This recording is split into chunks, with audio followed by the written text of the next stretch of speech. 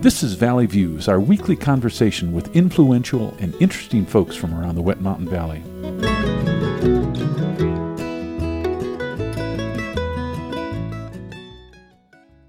Today on Valley Views, we are interviewing Paulette Shapland, Board President of Lighthouse Pregnancy Resources. Welcome to Valley Views. Thank you. Lighthouse Pregnancy Resources, tell us how long you folks have been around and how you all got started. Okay. Well, we've been around since 2002, and it was started by a couple of people in the valley and a pastor of Hope Lutheran by the name of Wayne Wittering. And they felt that there was a need for the ministry. Since then, we've grown from those 4 people into a board of 6. And we have 11 volunteers.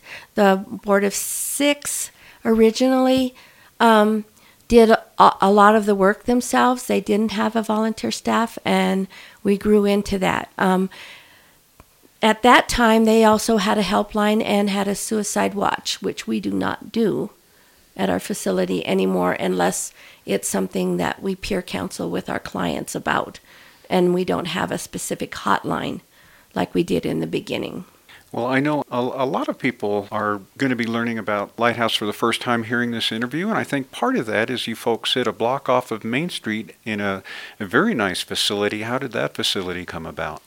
We used to be in a small little house on Main Street when we started, and the clientele was growing, and so the board at that time felt that we needed a bigger facility, and one of the ladies that was on the board knew the Seegers personally, and in 2010 they donated the money and we broke ground, and by 2012 we were opening up in a full house like we have today. Well, the name Pregnancy Resources indicates that you do have services for mothers-to-be and young infants, and I know you do more than that, and we'll get into that, but for the moment, tell us what the center has to offer for mothers-to-be and young infants. Okay, mothers-to-be can come in for ultrasound, because we're the only one that offers ultrasound in our area. They can get baby furniture, baby clothing, food, formula, and somebody to give them a little bit of wisdom about what happened when they had children. We have a lot of ladies who volunteer that they just love to come and sit at the table, and, this is new to them, so they like to hear what's happening, what other women have been through. So lots of times the young moms are up here in this rural area and just feel isolated. And so hospitals are far away and whatnot. And so just some reassurance from other women that they've gone through it is a big thing. But, cribs, bassinets, jump seats, high chairs, porta cribs. We have everything. And it's been a great community because we also, when one mom outgrows it, she brings it back. And it can go on to another mom. But there's also moms that are luckier, and they just donate the stuff. And we have been blessed in our community to have a lot of things. And I understand when a baby is born, you have a little welcome package for them that's available at the center? Yes. We call it our layette. And a mom who has been an established client at the facility and been with us for a while, when their baby is born, they bring in that sweet baby for us to hold, but they get a layette. And in the layette is new gowns, it's totally all brand new stuff. So sometimes a mom doesn't get the advantage of having all brand new, and the whole layette is new. Do you facilitate young moms getting together to talk and share their experiences? Yes, just in the past year and a half, we have established what we call our MOPS group.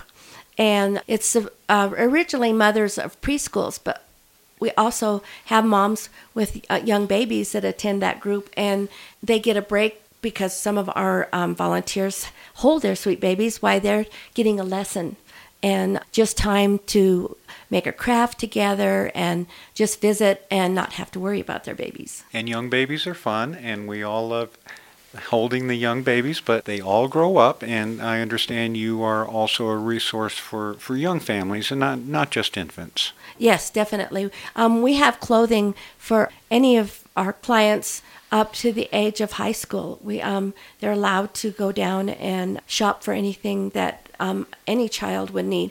We're thinking about starting a learning program with the early childhood from 0 to 3 so that they can learn to read. And not only for kids up through high school age, I understand you have an area in your basement where folks are welcome to come in and look around and find all kinds of stuff they might need. Yes. It was originally established to have the indoor yard sale so that our clients could go downstairs and get furniture, household goods, linen, even Christmas decorations and trees and such. And then we've opened it up for donation, and so people bring us stuff and people come and shop by donation.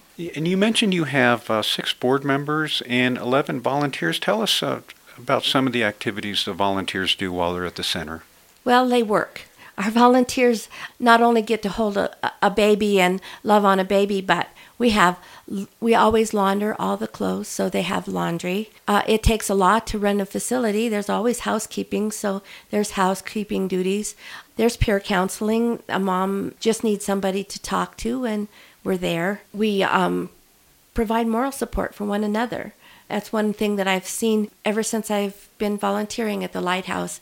I've seen our volunteers grow as much as our women who come in for services. And how long have you personally been involved at the Lighthouse? Since 2010.